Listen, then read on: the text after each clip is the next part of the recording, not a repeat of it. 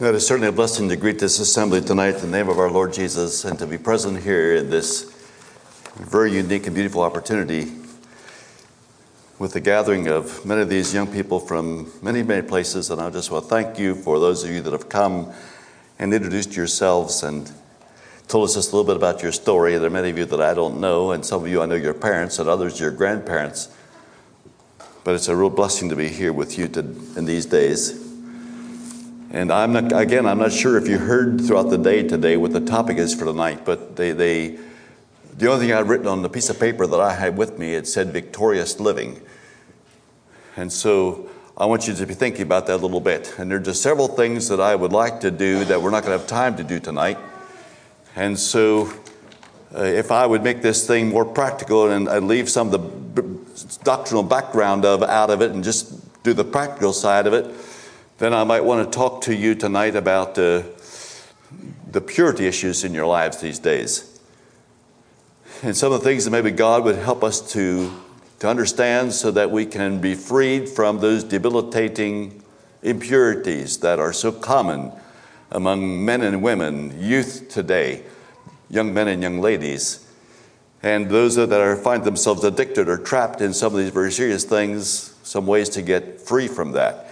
We would enjoy doing that. It'd be a blessing to do that. Another thing that I would like to do that we're not going to have time to do tonight is just take this whole lesson on purity and apply it in this practical way like this, that if we'd have a message on humility, the road to purity and the road to victory in the Christian life is humility. And if we'd all be humbler than what we are, it'd be we'd find far fewer temptations, and we would be a more holy people. And the degree of our humility will measure the degree of our holiness. And those two always go together. And so if we would focus on humility tonight, that'd be another subject that we could look at. We won't be doing that tonight. And there's one more practical thing I'm going to say. It's interesting. We're looking at the practical side before we look at the Bible teaching. But this is one more practical point. And this one is so important that I would not like you to forget it.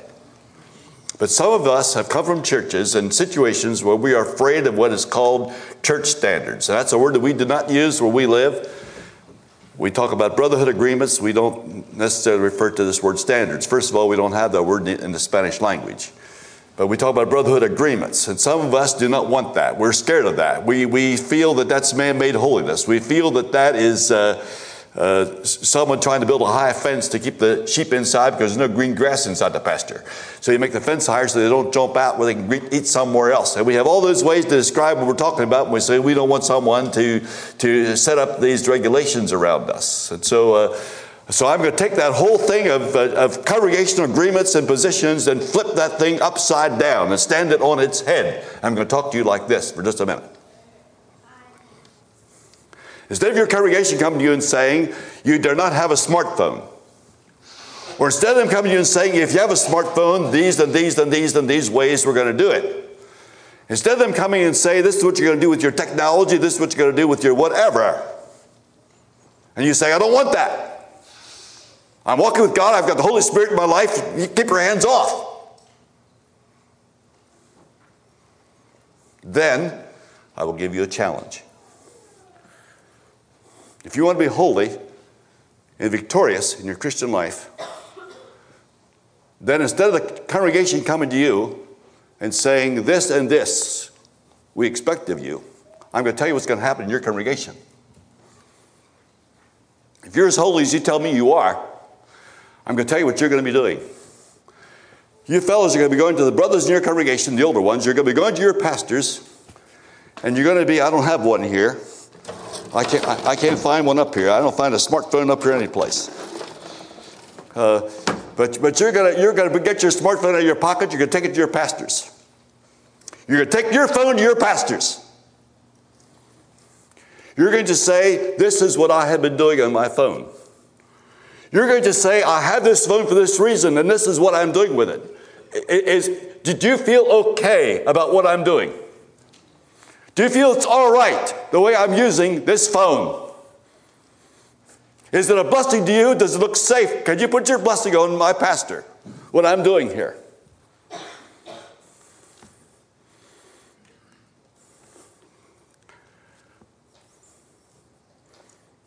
If you're against this one, and not doing that one, I don't see much evidence of a holy life. You're neither here nor there. Against this and not doing this. Let's not kid ourselves. There's a mistake someplace. There's a disconnect somewhere.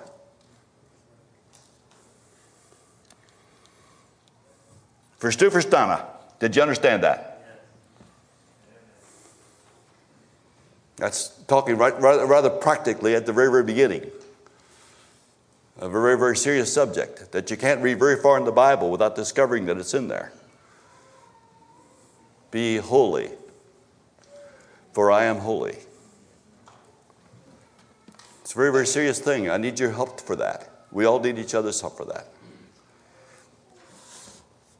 I have one more problem tonight. And I'm going to go back 33, 34 years when I'm making this statement.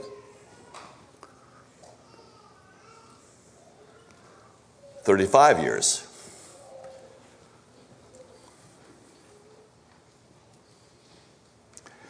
Some of the preaching we were doing back at that time, as beautiful as it was, as inspiring as it was,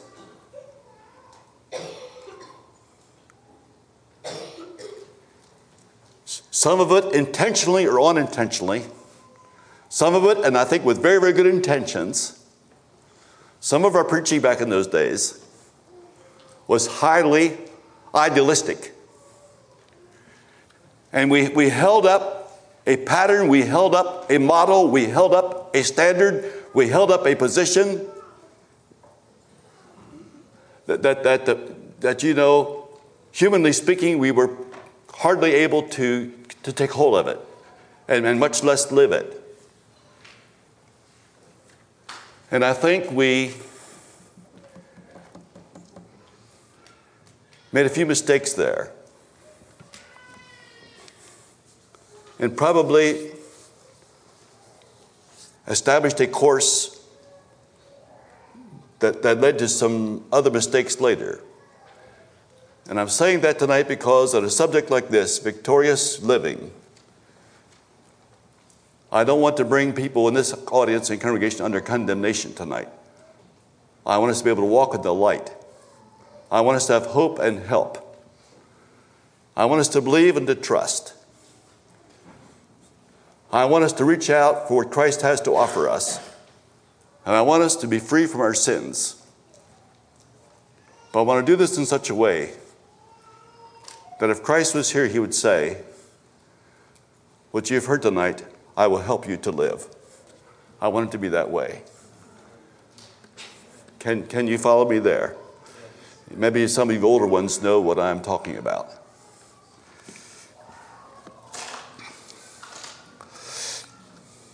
We know very, very well tonight that the values that encompass the kingdom of heaven, the kingdom of God, stand in sharp contrast with what the world esteems as its own values. They are very, very different. Greatness, the kingdom kind, is not what our society is seeking in any kind of a way. They're looking for something very, very different from the greatness that Christ calls greatness.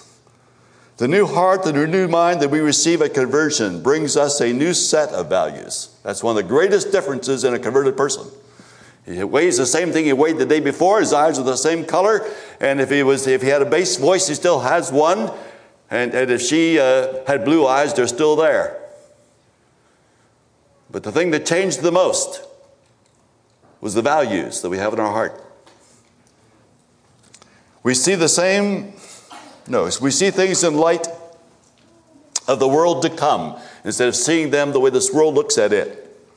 And you know very well that the worth of anything is determined by its value in eternity. We see things as they are valued in eternity. And when we make decisions, buy things, and you heard the lesson today on finances, when we conduct ourselves in this world, we try to do that in light of eternity. What effect will this have there? The time I spend, what I'm doing with myself, what I'm choosing to live in, where the money is going, in eternity, what is it worth? And this explains to us the lives of the heroes of faith. This explains the choice that Moses made when at 40 years of age, He decided to choose to suffer affliction with the people of God than to enjoy the pleasures of sin for a season, esteeming the reproach of Christ greater riches than the treasures of Egypt, for he had respect unto the recompense of reward. He made that decision because of eternity. He made that decision because he began to see things not as the Egyptians saw them. It's for that reason that Daniel purposed in his heart to not defile himself with a portion of the king's meat. It's for that reason that 3 Hebrew boys refused to bow down to a statue that was 90 feet high and made of gold. And each one of these was endured as seeing him who's invisible. And that's why they did what they did. They saw beyond. They saw what the world around them did not see. What the Egyptians did not see. And what Nebuchadnezzar could not see. But Nebuchadnezzar saw it. Before it was all over, he saw 4 in there instead of 3. And he was very surprised at what he saw. But the other 3, though they did not see that 4th one, they knew he was there. And that's why they endured, as seeing him who's invisible. And they made their decisions based on that. And to live a Christian life that's pure and holy in our time, we have to be able to see the 4th one before Nebuchadnezzar sees him. Did you get that? And where is that 4th one? He's not far away. He's not even standing beside us in these flames. He's in here. He abides here. And if we want a holy life, that's where it starts. And I can ask you a question. Just how pure do you think the blood of Christ could make a person? How victorious would that make a person? How much sin can the blood of Christ cleanse? Cleanses us from, what's the next word? Cleanses us from, what's the next word? Sin. How much can the blood of Christ do?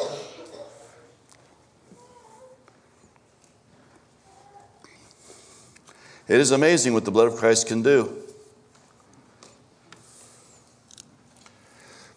Victorious living.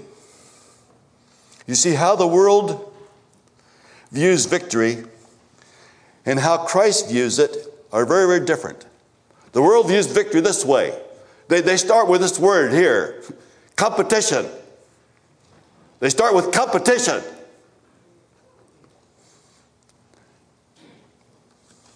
See, competition is exciting because we have frantic spectators up there in those grandstands wanting to see who the winner is going to be, who's going to be crowned with these laurels, who's going to want to run away with the World Cup, who's going to run away with the gold medal, who's going to run away with it when this thing's over. And so we're in these grandstands filling this thing and paying large amounts of money and traveling large distances to see who the winner is going to be. And there's competition here. And this one is the victor. That's victorious as far as the world is concerned. I'm on top. I'm ahead of you. Or as the boys say, I beat you. Now, if you know what that word means, just think about it a little bit. Beat you. Kind of an interesting way to take care of your neighbor. But we use those words. And it's what the world uses. It's their concept of victory. It's not Christ's concept of victory.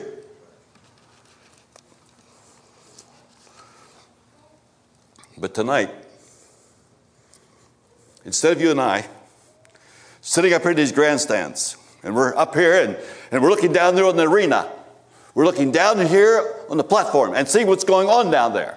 And we are cheering here. We have our flags and we are hollering this thing on. And the cheerleaders are all behind us. We're down there looking at that.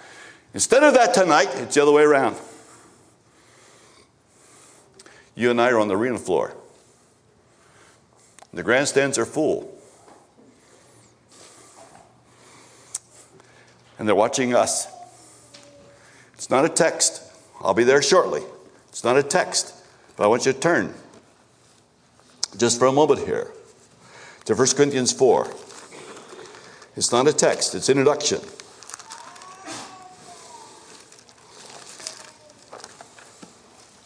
1 Corinthians 4, verse 9. For I think that God hath set forth us the apostles last, as it were appointed to death, for we are made a spectacle unto the world, and to angels, and to men. And that word spectacle there is the word theatro in Greek. And theatro is where you get your word theater. And more specifically, the word is amphitheater. It's a large coliseum. It's a Circus Maximus.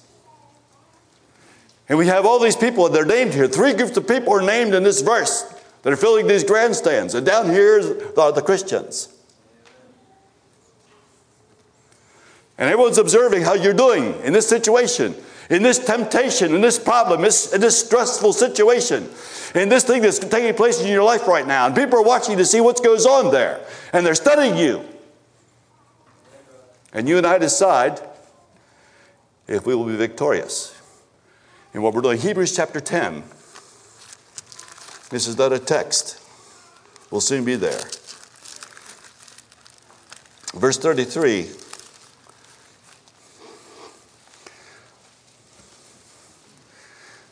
and 3, but I call to remembrance the former days in which after you were illuminated, you endured a great fight of afflictions, partly while you were made a gazing stock, both by reproaches and afflictions, and partly whilst you became companions of them that were so used. Perpetua. I think it was in Lyons, France, where she was martyred. The grandstands were filled that day. Christians were food. They were food for the lions. And so they had Perpetua out here on the floor. And this arena is crowded with is filled with a screaming crowd. And they know what they want to see. They know what they're here to see. I don't know how far America is from entering into this kind of games. I don't think America is very far away. I think America is less than 20 years away from that, maybe less than 5 years away from that. I don't think that 20 years ago anybody would have guessed that America would look at the cage fighting they've got these days going on in this country and see the bloody, beat-up mess that comes out of those rings. And America's got to go, but it's going to soon be at the place where it's going to take more blood yet to satisfy the lustful cravings of the spectator crowd. And they wanted to see it down here. And Perpetua standing out here in the middle of this ring. And she was a wealthy woman before she was a Christian. And she had a slave girl in her house. And it just so happens on this occasion, she and that slave girl, both are Christians and both are out there together.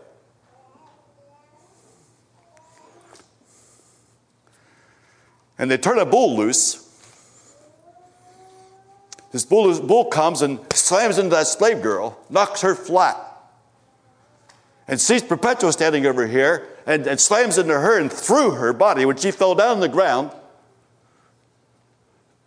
the skirt of her garment was up. And though she was knocked virtually unconscious and slammed awfully hard, she, in her modesty, took her hand.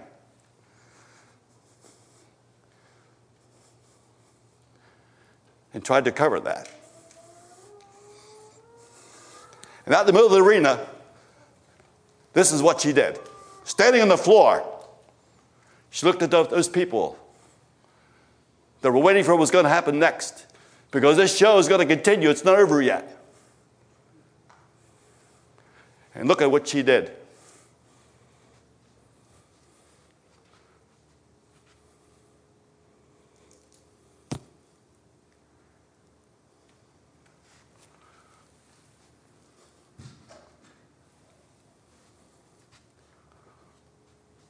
That is what she did. And she told those people these words without being able to speak. You are looking at us.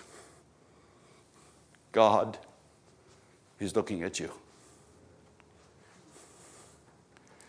You are doing this to us. God has something to do to you. She preached her last sermon.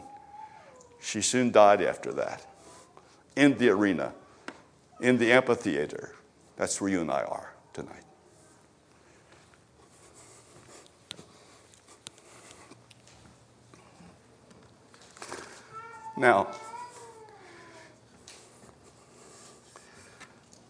Now then, what are we going to do there? When people are watching, your brothers and sisters are watching, a great cloud of witnesses watching, The angels are watching. Men are watching. Your neighbors are watching. How will this turn out in our lives? Isn't it pretty important what kind of testimony we give when we're out on the arena?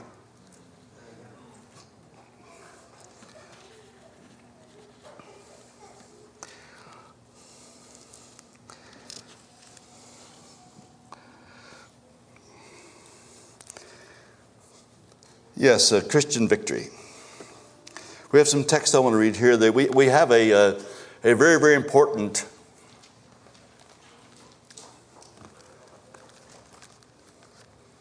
message on Christian victory found in our Bibles. I suppose the most victorious passage of Scripture in all of your Bibles is the last book of the Bible, Revelation. I'd like to read 3 texts from the book of Revelation tonight. We'll start in chapter 12 of Revelation. I'd like to read verse 11. You'll notice the beauty of this verse. It says here, "And they overcame him by the blood of the Lamb and by the word of their testimony, and they loved not their lives unto death." That is certainly true of Perpetua. It's been true of many, many people. This is their victory, and this is how they came there. This is how this happened to them. Chapter 15 of Revelation, verse 2. "And I saw as it were a sea of glass mingled with fire, and them that had gotten the victory over the beast and over his image and over his mark and over the number of his name stand on the sea of glass having the harps of God." Now you talk about winning the World Cup. You speak about knocking him out with the third round. You talk about the score 47-36. You talk about winning. You talk about being victorious. You talk about the competition resulting in my superiority over my adversary, over my competitor. You talk about it. And here we have 4 things that they gained victory over. 4 things that they were victorious in. 4 things. Not one thing. You have the word over 4 times. Now, if we're going to give the sense, that's part of what we have to do to give the sense to this verse. Look what this says here. Sea of glass mingled with fire. And he's seeing this. And he's seeing them that had gotten the victory over the beast. Victory over the beast. Over his image. Over his mark. And over the number of his name. Stand on the sea of glass having the harps of God. And they sing this song here. "Lord God Almighty, just and true are thy ways, thou King of saints, who shall not fear thee, O Lord, and glorify thy name, for thou only art holy. For all nations shall come and worship before thee, for thy judgments are made manifest." We have another text here in 21, Revelation, verse 7. "He that overcometh shall inherit all things, and I will be his God, and he shall be my son." These verses are interesting because the book of Revelation starts in chapters 2 and 3 with 7 letters to the 7 churches. And our Lord Jesus, in giving those 7 letters, ends each one of them with these words. "And he that overcometh," 7 times. "He that overcometh shall," every time, at the end of every letter. "He that overcometh," will be the result. "He that overcometh." And there is no promise for anybody else. And so we can make a very simple outline for this message tonight. I'm not going to do it, but we can make a very simple outline. We could say, with just what we've read so far, if we knew nothing else about it except what we've heard so far, we could make a 3-part outline and say that according to the New Testament, according to our Lord Jesus Christ, according to his own words, victorious living, is a must. It's necessary. We could say that victorious living, is possible. And we could say that victorious living is promised. There's a promise for it. And my dear people, they're going to be victorious Christians. They're going to be overcomers. They're going to be those who have washed their robes and made them white in the blood of the Lamb. There are those who have overcome the beast and his image and his mark and his number. And they're going to be on that sea of glass mixed with fire. They're going to sing this new song of Moses and of the Lamb. And they're going to be kings and priests unto our God, and they're going to reign forever and ever. And it's up to you and I to choose tonight to be part of that number. It's necessary. Those are the ones who are there.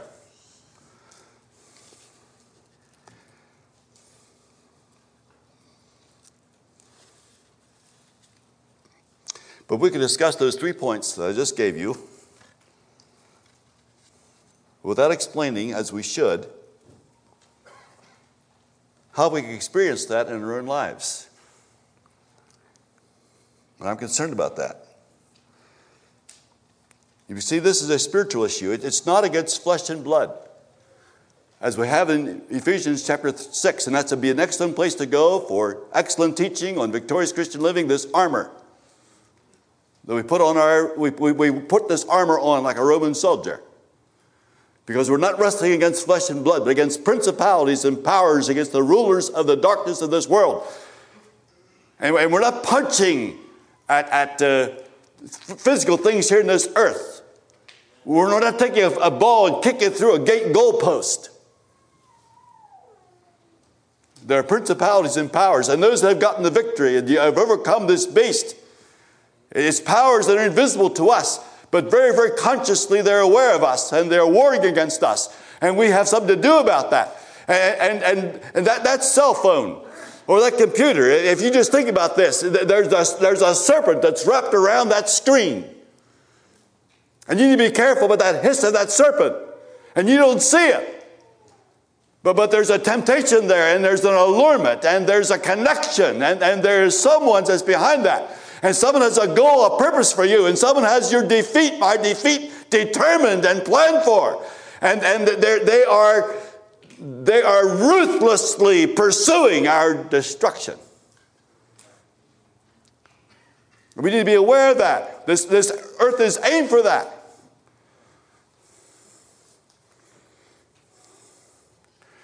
You're a pretty girl. It's not your fault you're pretty. God made girls pretty. You're a pretty girl. Well, unfortunately, you've got a mirror in your house. You're a pretty girl, but unfortunately, you have a mirror in your house. And it comes upon your recollection someday. It kind of dawned on you one time. That was a dangerous day for you when that awareness came into your heart. A dangerous day. There's a serpent wrapped around that mirror. There was a serpent there that day.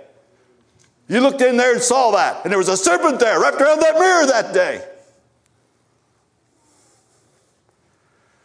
That's the day the hair didn't quite stay in place. That something was going on there. Some new experiments that day.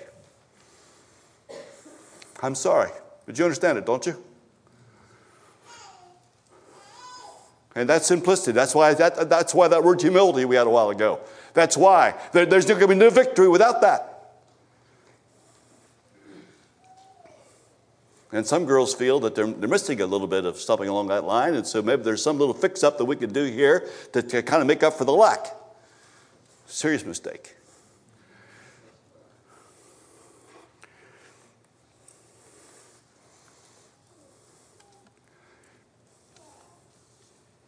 And a young man over here that's looking for a wife.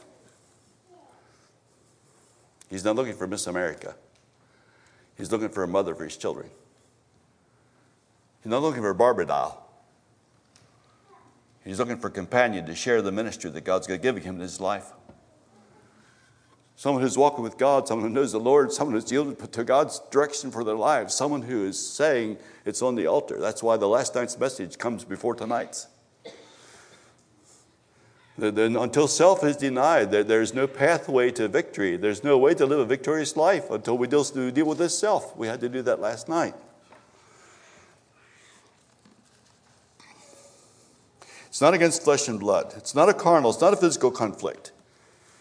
For though we live in the flesh, we war not after the flesh. For the weapons of our warfare are not carnal, but mighty through God to the pulling down of strongholds. Casting down what? Not Mike Tyson. Casting down what? Imaginations and every high thing that exalteth itself against the knowledge of God. And bring into captivity every thought to the obedience of Christ. That's where victory happens. That's in 2 Corinthians chapter 10, verses 3 through 6. So I have 2 points tonight. I want to give you some New Testament teaching on victorious Christian living.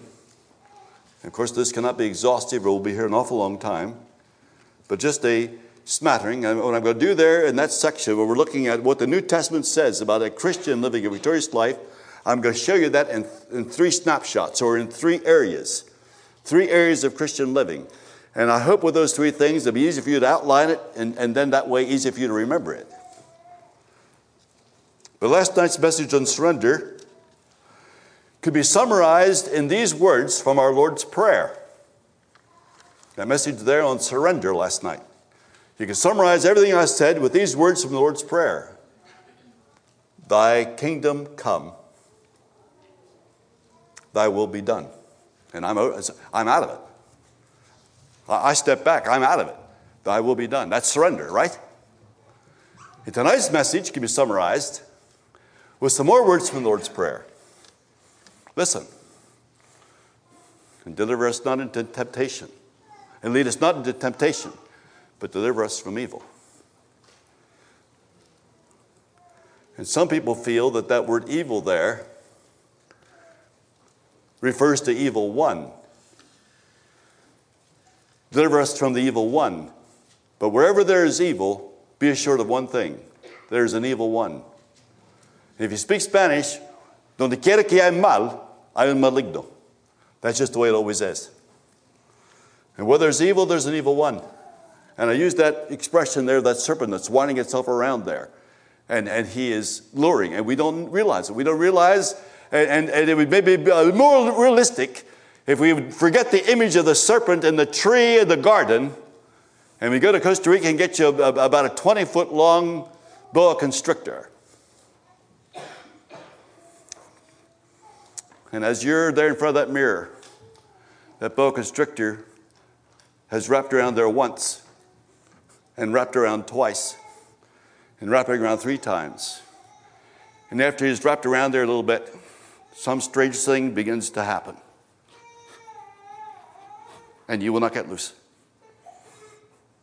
I know a young man who was playing with the boa constrictor. He thought this thing was funny. He thought it was a joke. He thought it was cute to play with this thing.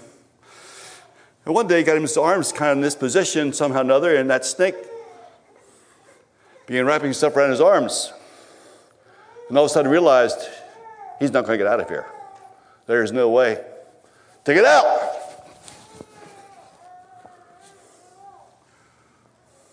Many people find themselves in sin that way. That boa constrictor is there. If we'd only think about that, young ladies, young men, daddies and mamas tonight.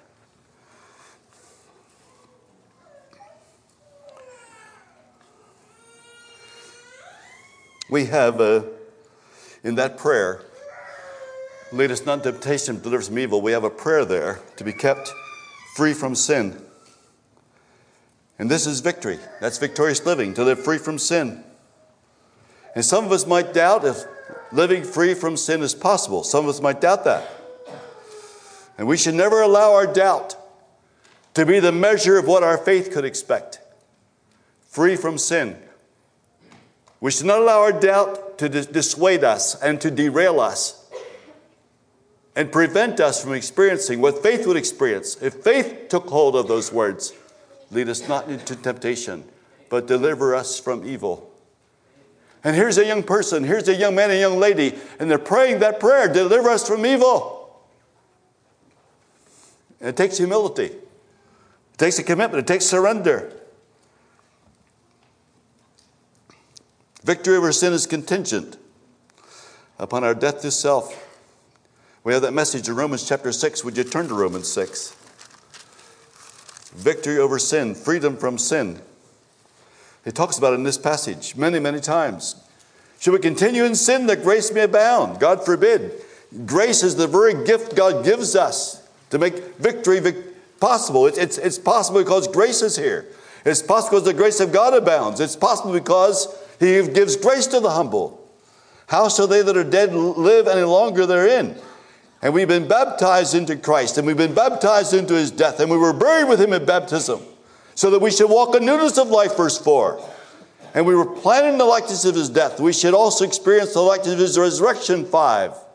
Our old man is crucified with Him. Why? So that the body of sin might be destroyed. And we're no longer servants of sin. He says that several times in this chapter. And then it says in verse 7, he that is dead is freed from sin, which is the first one of the verses that refers to our freedom from sin in this chapter. Verse 18, being then made free from sin, ye became the servants of righteousness. Verse 22 says, but now being made free from sin and become servants to God, ye have your fruit unto holiness, and the end, overcomers. Everlasting life. And I'd like you to notice some phrases here in verse 6. The body of sin might be destroyed. Think of that. The body of sin destroyed. Look at verse 12. Let not sin therefore reign in your mortal body, that you should obey it in the lust thereof. Look at verse 14. For sin shall not have dominion over you, for you're not under the law, but under grace. Sin cannot rule over you. Why does sin rule? See, when a person is addicted to whatever it is, and alcohol is one thing, and drugs is another thing, and some people are addicted to eating, and some are addicted to spending, and some are addicted to credit cards, and you name it, what people are addicted to. And we have this pornography issue today, and people are addicted to technology, people are addicted to their cell phones. They can't get it off. And we were there in that ministers' meeting in Ohio. And a dear brother who has a lot of experience with technology like I do not have it. He's very experienced in it and very aware. He would be the kind of person who could step into Seattle, Washington, and walk beside Bill Gates and serve him in those areas of life. He knows those things. He told me, the deal. Most people think that it's what comes on the screen that is dangerous. He looked at me and he said, but it's the screen. What is addicting is the screen. You can't keep your eyes off the screen. You've got to be doing something with the screen. And of course it got worse with the touch screen, because now we touch it. And so there's a personal relationship with the screen.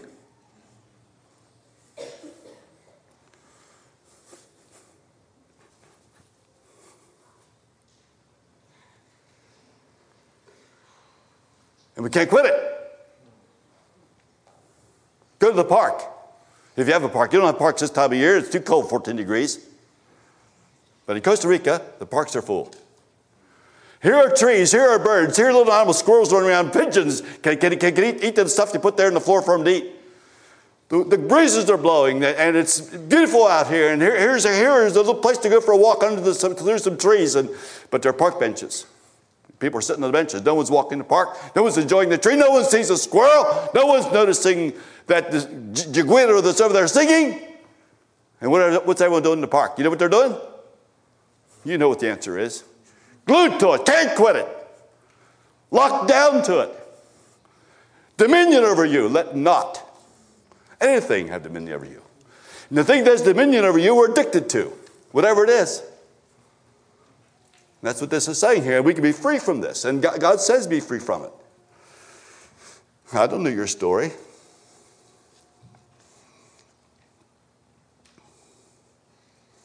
See, the necessity for surrender and yieldedness is paramount for victorious living. We have that time and again in this chapter here.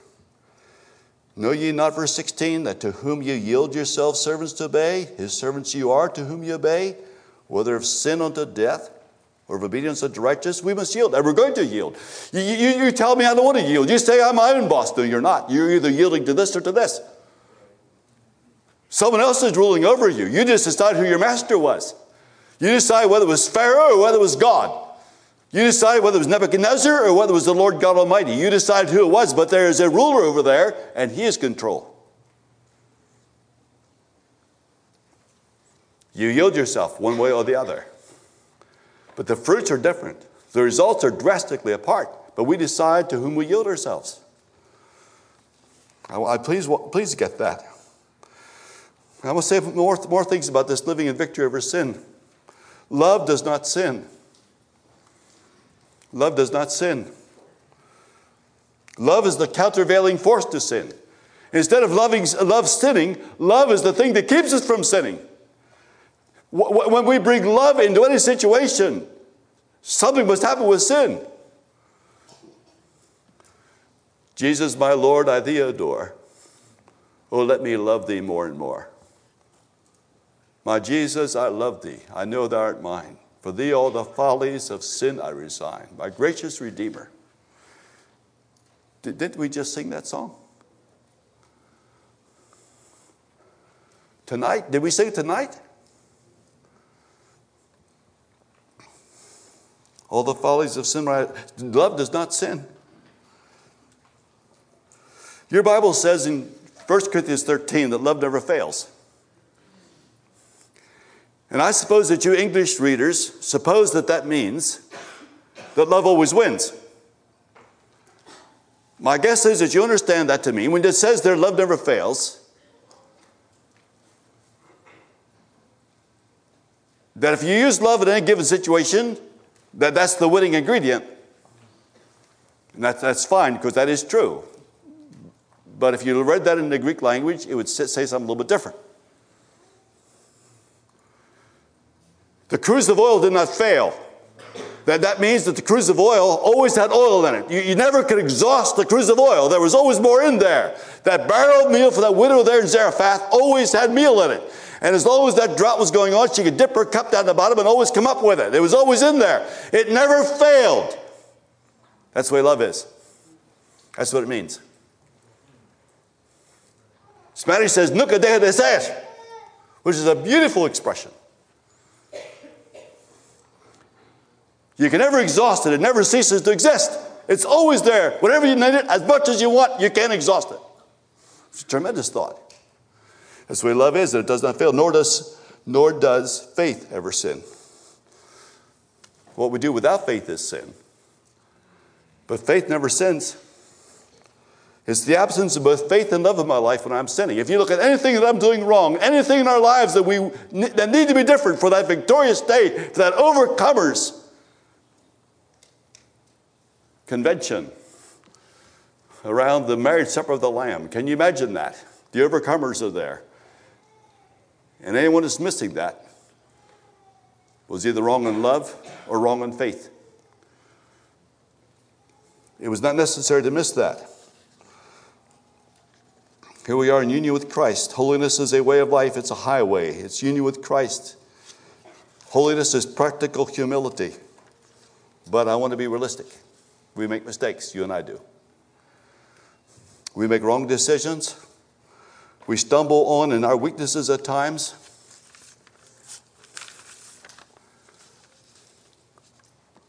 We need to be corrected. We have brothers and sisters in the church that love us enough to help readjust us, help us to find our way. It's beautiful. But even though we have all those tendencies towards forgetfulness, and we didn't get it done, and we were too tired to finish it, and we forgot that we made that appointment, and we are filled with all kinds of stuff like that. You and I are. But we're not living in anomia, which is the Greek word for lawlessness, for rebellion, for stubbornness, for stiff-necked resistance against God. And God sets us free from that. And never again do we ever come to God, ever come to this Bible. We don't ever come to a Christian meeting. We don't ever come to our pastors. We don't ever come to our fathers and mothers with this stiff-necked resistance against the truth and against the right. We don't have any kind of an attitude like that. Our hearts are yielded and we are surrendered. And that power of lawlessness and that power of rebellion has been broken in our lives.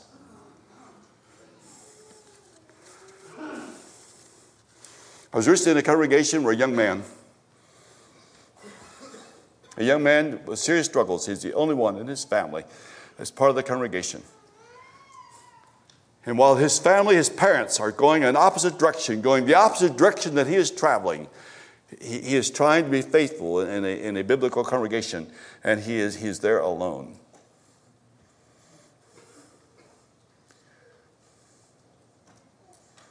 And he's the only Afro-American that's a member of that congregation. Are you beginning to get the drama here? And so we have a very, very unique situation for a young man. And the young man needed to buy a pickup truck. He thought he did. And he got this pickup truck. And so he drives his pickup truck into the church service. And so the brethren come out of the service and they see that our young brother got another vehicle. So about that time I showed up in the congregation. One of the pastors took me out and said, Brother Dale, would you come over here? I just want you to stand here and look at this truck a while and then tell me what you think. And then I began to understand the drama here. The young man had gotten a truck that maybe was just a little bit off bounds, not quite in the context of the testimony of the congregation, not quite what the brotherhood represents in that community. Do you understand me, young fellas? A pickup truck that maybe said a few things it shouldn't have said. You know what I mean by that? A pickup truck had a little bit too much voice coming out of it, saying maybe a little bit the wrong thing. And now what are we going to do? Of course, we come from Catholic Costa Rica. Interesting that there was a chain around the mirror inside the cab with a cross hanging on the chain. Now, where I live, that's a given. Everyone knows what that stands for. That cross you ought to take off of there because he does not represent what that means when he put it there. He probably does not know what it means. And so when I started there, that's the first thing I said. I said, first thing I do with this truck is I think I just slip that chain off around that rearview mirror. I think that's the first thing I would do. There were a few other things there, a few other features that maybe just should have been adjusted. Let us say that young man has this truck sitting out there in the church lot. And the brotherhood is concerned about, and I'm not going to name all the issues. But the young man says, yeah, I'd be glad if you'd tell me. What should I do? Maybe I shouldn't have done that. I don't have any fight in me about that. Just tell me what you see. And then we make mistakes. The anomia, the rebellion, the rebellious attitude is not there. And for us to have victorious living, we want to ensure that that's dealt with in our lives. If you're a preacher tonight, if you're a minister, you're a pastor, it'd be your responsibility to go to that young man. Now you wonder what's coming, don't you? That's good. I want you to know what's coming. You have to go to that young man. Just stand up here. This young man with a green shirt. Just stand up here. I'll use you for example. I don't know what his name is or where he comes from. I don't know if his pastor's here or not, but here's a young man. And his pickup truck sitting out there. His. I can't read what's written there. And you walk up to him and you need to talk to him. There are a couple things I want to tell you about him before you get there. Okay, he made a mistake on his truck. There's some stuff on there that shouldn't be on there. We need to get it off of there. But don't start there. This young man is a member of our congregation, and we love him, and we appreciate him, and we've seen all kind of evidence of the grace of God in his life, and we know that he's a faithful brother among us, and we trust him. And we know the gifts that he has in our congregation, and we're not going to do without them. And at the table of our church, there's a place, a chair where he sits at the table. And there's a place setting there, and knives and forks and spoons, and he's going to be sitting at that place. He belongs at our table. He is our brother. And when we come to talk to him, if we're going to help him, we come with that attitude. with that assurance and awareness and that appreciation for him before we get there. And he's going to find that out when we begin to talk to him. You know what I think he'll do, that young man right there? I think he'll walk us over to his truck and say, would you show me what you have in mind? I'm here. Just show me what you have in mind. That's victorious living. Are you young men ready for that? Is that okay? Can we at least step into that attitude? And then there's another unique picture in the Bible, free from sin. There's another one, a burning and a shining light, victorious living. A burning and a shining light, that's victorious living. It's the practice of victorious life. And Jesus said that about John the Baptist. You went out there, you saw a reed shaken by the wind. You thought you had a voice out there. This fellow was strange the way he was dressed, the kind of food he ate. He ordered a strange diet at McDonald's when he stepped up there to the drive-thru. Yeah. Make that 3 of locusts and 5 of wild honey.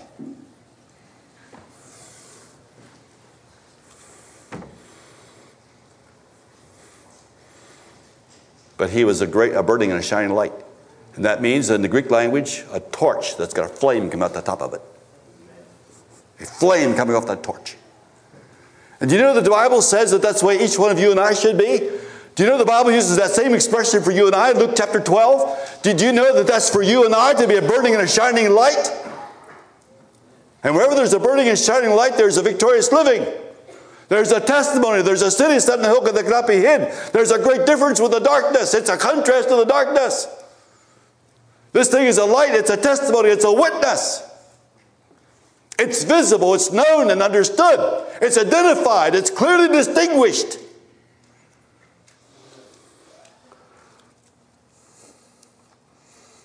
A torch of flame, a pilgrim of flame. It's not a decorated lantern. It's a light in a dark night. The Bible word for witnesses is martyr. But ye shall receive power, if that the Holy Ghost has come upon you, and ye shall be martyr unto me. First in Jerusalem, Judea, Samaria, and unto the other parts of the world. Martyr. A burning and shining light is a martyr. A witness. A testimony. And we see the order there. The Holy Ghost comes first, then power comes next, then we are martyrs last. Martyr. That's where we got our word martyr. From the word witness, from the word martyr. In that language. I wonder something. Would we be willing to go to the present president of the United States, USA, and tell him that it's not lawful for him to have the woman that he calls his wife? John the Baptist was willing to do that. Burning and shining light. That takes tremendous testimony. That takes tremendous yieldedness. That takes a tremendous humility of surrender. Instead of going up there and having someone laud you and have the photographers come and take your picture with the president, you stand there and you say, it is not lawful for you. It's not a lawful thing, what you're doing in this area of your life. You have no idea what the repercussions might be. But there's a jail cell, and there's some chains that can be snapped onto those wrists, and you can find yourself down there until the girl has a party, until she dances before her dad. And when he has his passions appeased by her performance and offers her anything she'd like to have, someone comes back with a platter. And disciples come and take the rest of the body away and bury it. And John the Baptist is gone. Within a year after he began his ministry, there's no John the Baptist anymore, but he was a burning and shining light. And now you and I are here in this arena. And John the Baptist is not here, but you are here. A burning and shining light. Clear identification within the kingdom. Dare to be a Daniel. Dare to stand alone. Dare to have a purpose firm. Dare to make it known. And there's a third picture in the Bible. That picture of unwavering faith. The Bible tells us in 1 John 5:4, this is the victory that overcomes the world, makes us victors in our living, even our faith. Victory in faith, we see that in every one of the examples in Hebrews chapter 11. We have the faith of Christ. The Bible says we live by the faith of the Son of God who loved us and gave himself for us. And if I had this living faith of Christ in my life and was facing something difficult today, and Christ was here, his faith is here, his life is here, there's victory there. Christ does not yield to temptation. Christ does not fail in the hour of trial. Christ is victorious over all that he does. Christ is the Lamb of God. Christ is the Son of God. Christ is the truth of God. He's the wisdom of God. He's our own God. He's for us. He is our propitiation. He is our sanctification. He is our redemption. He is our light.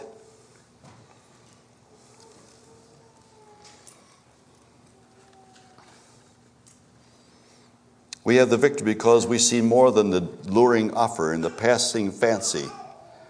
We believe what the Bible says about it. We have faith. And so we don't stop by Vanity Fair and don't shop there. I want to say a couple things to you people here tonight. When you come to Costa Rica, you don't need to ride a zip line, girls. You don't need to ride a zip line in Costa Rica. There's plenty for you to enjoy without riding a zip line. You don't need to take that modest, beautiful dress off that you're wearing and put on a t-shirt and a pair of blue jeans so that you can get a ticket and ride that zip line. Because they don't want you doing that with a skirt on. You don't need to put a pair of shorts on to ride the zip line. You don't need to ride the zip line. You don't find Daniel riding the zip line. And Perpetua, that you heard about tonight, would not have been riding the zip line.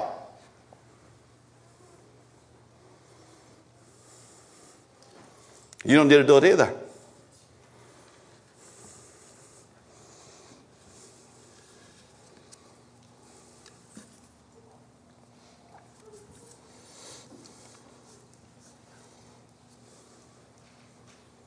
You don't need to lay 30 feet of rubber when you pull your pickup truck out of McDonald's.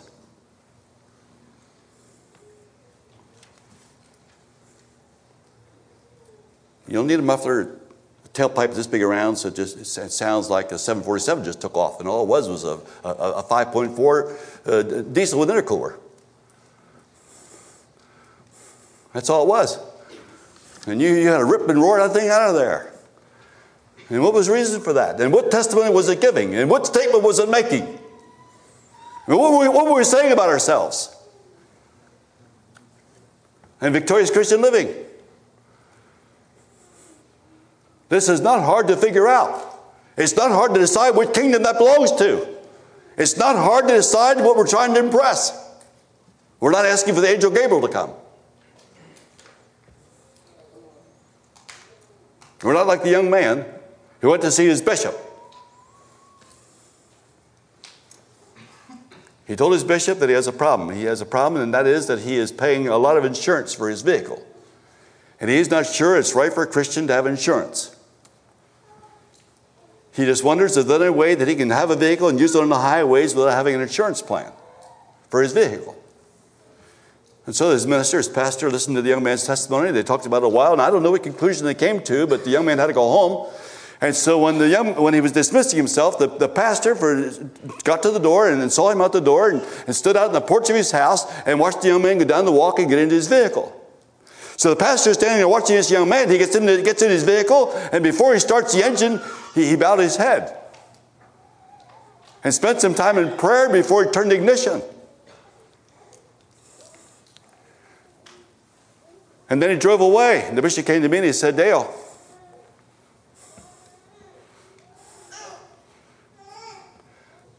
I didn't know quite what to say to the young man when he was asking about his insurance, but after I saw what I observed, I thought to myself, there's no one that's got that kind of insurance that he's got.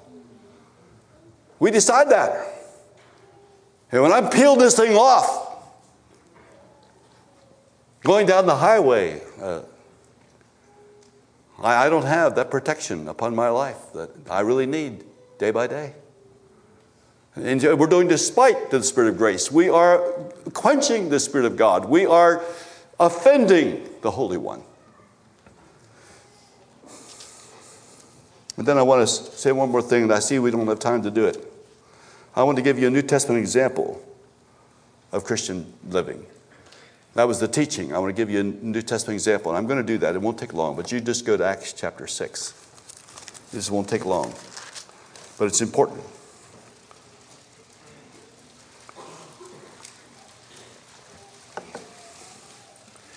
Wherefore look ye among 7 men, out among you 7 men, full of the Holy Ghost and wisdom, whom we may appoint over this business.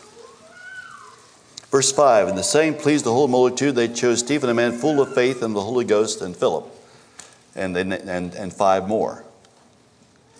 They set these before the apostles. They laid hands on them, and they were numbered there and named and given this responsibility to take care of these needs that the apostles were not supplying, and the word of God increased in Jerusalem.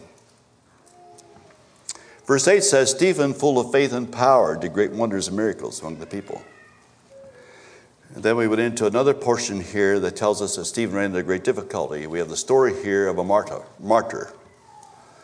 This man was a martyrdom long before he died. He was a martyrdom before the stones took his life. He was a martyrdom before a young man named Saul watched this man's head fall down, and he breathed no more, and he was gone. Stephen was a witness, a burning and shining light. He was a man of faith. And he lived in victory over sin before this happened in his story. I just want to tell you a couple things about this man. He was one of the 7. He may have been the first one named by the congregation at Jerusalem. At least he's the first one named here in this list. Very probably he was not a Jew. His name is Greek, as were the other 6 men who also were named here, because it was the Greek widows that were neglected, and for some strange reason, this congregation came up with 7 Greek names. He may have either been a recent convert, or else he may have been a proselyte who had come into the Jewish faith before. But at any rate, it's unusual to find this unique combination in this man, Stephen.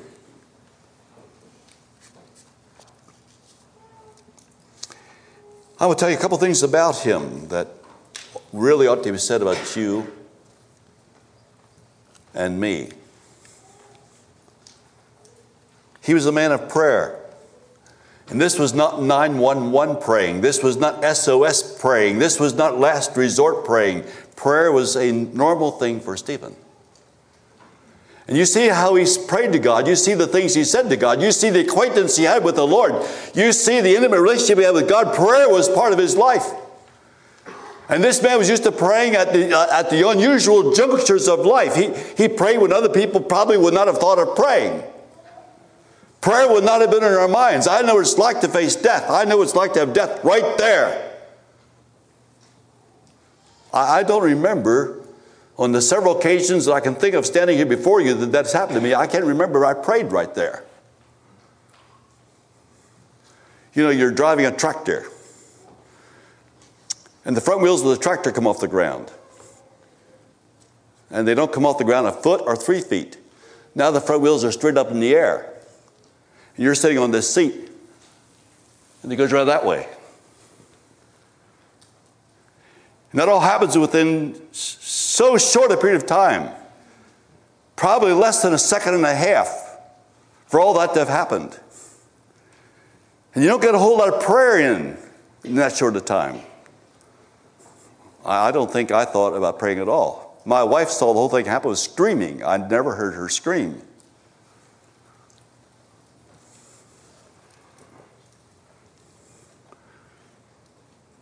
But as these things were happening to Stephen, he was praying. He prayed several prayers in the period of time that the stones were flying against him. I know in this particular case, he was preparing to die. I knew that in that case, he knew that was going to happen to him. And you know, as I was unloading that tractor from a truck that day and going up the little bank there where it was and expecting that we'd just go over the hill and park it and then take the truck back where it was and we have it all fixed. Well, the tractor ended up upside down on top of the truck with the engine still running and wheels going around. You got wheels in the air on the same truck bed where I tried to unload it, upside down. Of course, you have a question too, don't you? Steel against steel is a pretty strong impact.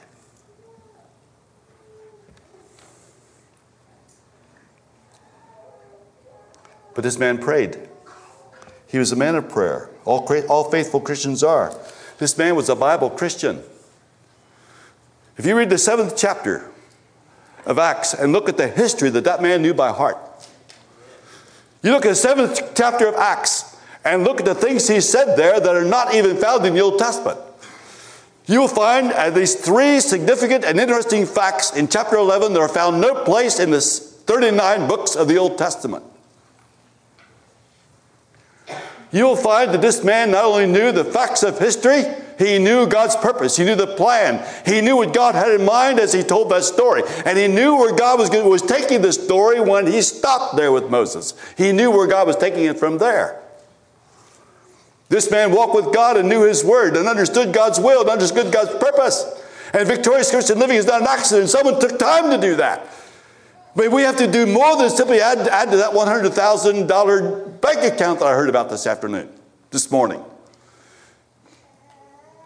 Someone was doing more than that. And I believe the young man that asked that question is also doing more than just simply putting the money in the bank. I don't know how big Stephen's bank account was, but there was one account that he had that was pretty big. And this man was living for God. This man was sold out. And I can easily understand why the church, when they had this opportunity and responsibility, they said, Stephen. It didn't take long to figure it out. This man was filled with the Holy Ghost. This man is full of faith. This man was full of wisdom. And the Bible tells us later on here that he was full of power. Those are interesting words to say, but he was a Bible Christian. Wherewithal shall young men cleanse his way victorious living? By taking heed thereto, according to thy word. He was full of faith. His face shone like an angel. He saw an open heaven. No one can resist his words. Listen to this. They could not resist the wisdom by which they spake, but he said to them, you do always resist the Holy Ghost as your fathers have done. But they couldn't resist him. But they're resisting the Holy Ghost. You cannot deny his words. They were such true words. You cannot overcome somebody who lives by faith. I think of Bishop Krapov in that prison there, torture cell in Romania. And so for 10 days, they did this for 10 days to him. They took this man and plastered him and beat him. He was so knocked apart, he really did not know what world he was in. How he retained consciousness and how he retained his life, why he did not die, I do not know. But at the end of 10 days of that kind of treatment, torturous treatment, every day in that torture cell, I don't know how it happened. I don't know if it was a reflection of the sun or what took place, but in that cell, he, of a sudden, saw an image of his face on a piece of glass. I don't know what it was. Was there some glass on a door with the sun shining just right? And he saw what he looked like. And he could not believe what he saw. He could still see. And he recognized, he saw a person he did not know who it was. It's what he looked like after 10 days. And there in that moment, with all hope gone, there in that moment with nothing but more of this to look forward to, 2 words came out of his mouth.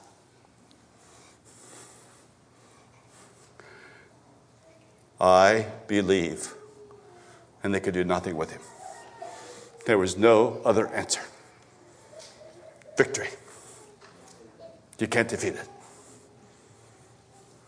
Victorious living. I believe that's the power of faith.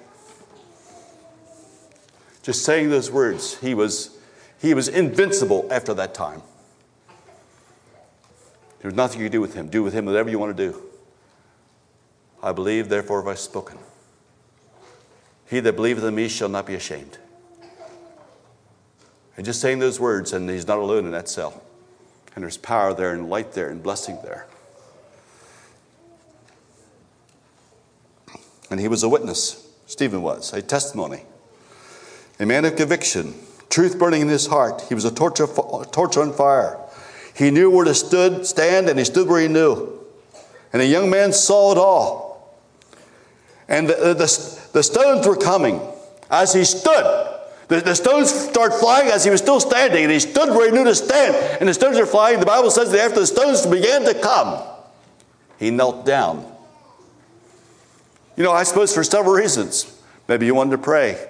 Maybe the knocked him off his balance. Maybe he didn't have strength anymore to resist those stones. I think of a phone call I got today. Yeah, my name is John. My mother's name is Marie. My daddy was John. He didn't say any more. I said, I'm sorry, son. I said, I know the story very well. I remember very, very well when it happened. They stood him up there in Guatemala. The firing squad was there. They took their rifles, and some of them didn't want to do it, so some put their rifles down. Some of them couldn't do it. They saw this man standing beside his wife, and although they were brazen, as these guerrillas were brazen, they just couldn't do it.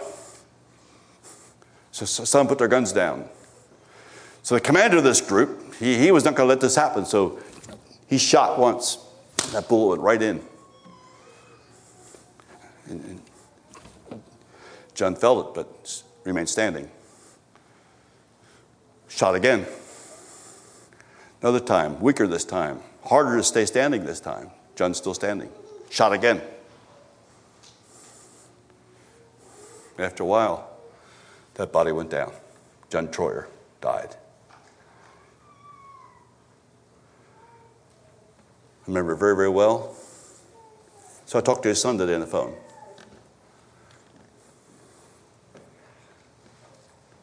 Stephen went down.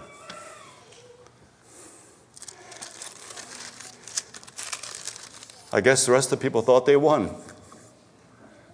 They got Stephen down. I guess they thought they beat. They got Stephen down. I guess the enemy was happy.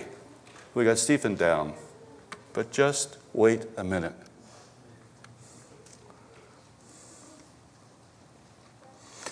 And he kneeled down and cried with a loud voice, Lord, lay not this sin to their charge. And when he had said this, he fell asleep. Victorious Christian living. I don't know how to describe it to you better than that. I'd like you to take that model along home, that example from Scripture.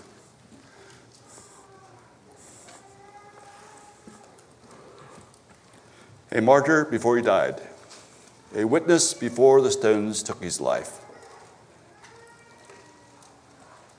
And now we're on the arena. And not Perpetua. And not John the Baptist. And not Stephen.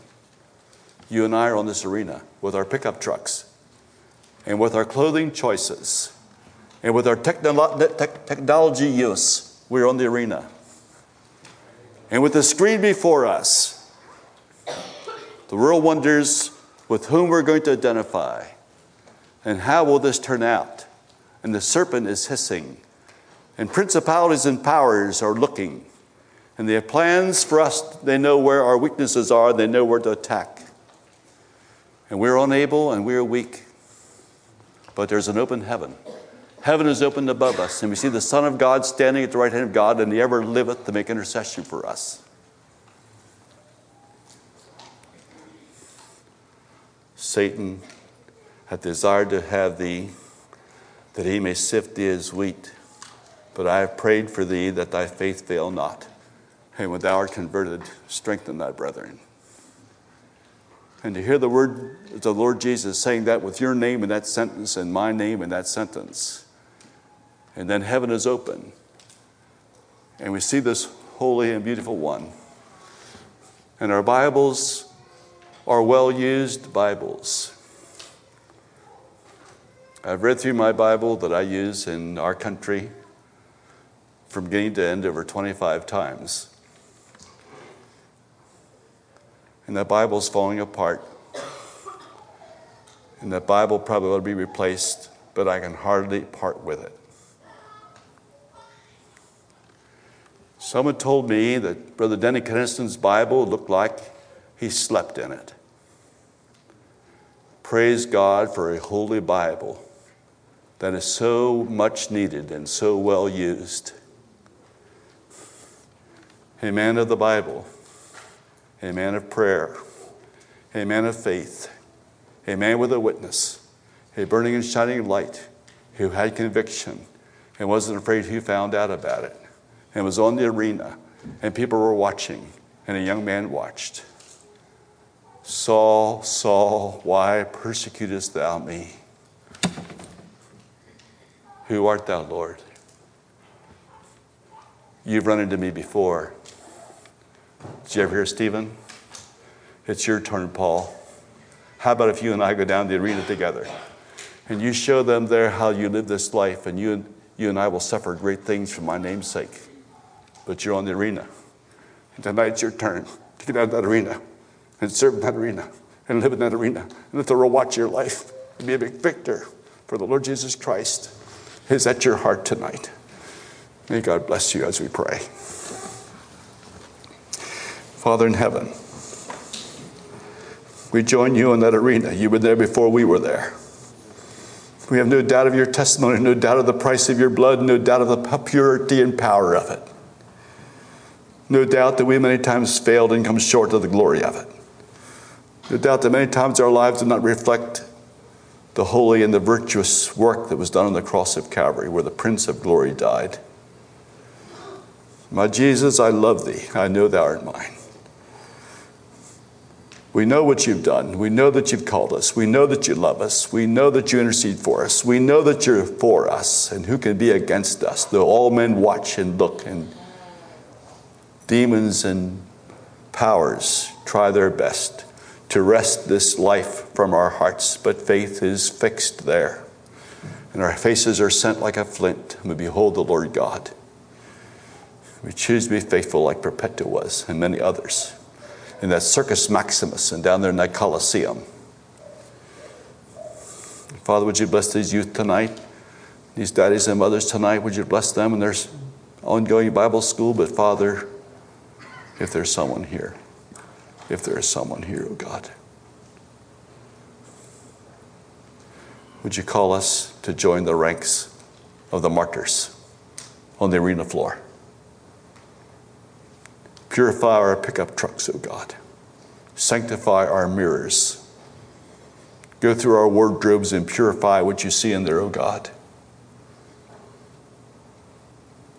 Grant us the grace of humility, the power of victory in our lives. Set us free from this sin and this death. Free us from the prideful that takes away from your glory, O God. And bless this Bible school and everyone gathered here this evening. And we pray this blessing in the precious name of Jesus. Amen. If you have something you'd like to take care of tonight, take care of it. If you'd like to visit with someone after the service is over, there are many of us here who'd be glad to visit with you. If you'd like some time to pray, seek for someone and pray with someone. If you have a need in your life you would like to discuss, you'd like to get it out in the open, you'd like to just put it out here in the light so we'd all see it and take care of it tonight, we help you with that. If there's someone here who is not down on that arena floor, instead of that you're watching how the others are living down there, I want to invite you tonight to join us on this floor and join the company of the martyrs. Be a victorious testimony for Christ. So I invite you that way tonight. And we're not going to do it in a formal way this evening. We want you to make decisions in your heart that won't change when the meeting's over. We want you to make decisions in your heart that stick after the 17th of March. We want you to make decisions in your heart that go back along home with you. and live in your life afterwards. That's what we want you to do. And may God bless you tonight. If you have any further word, brother.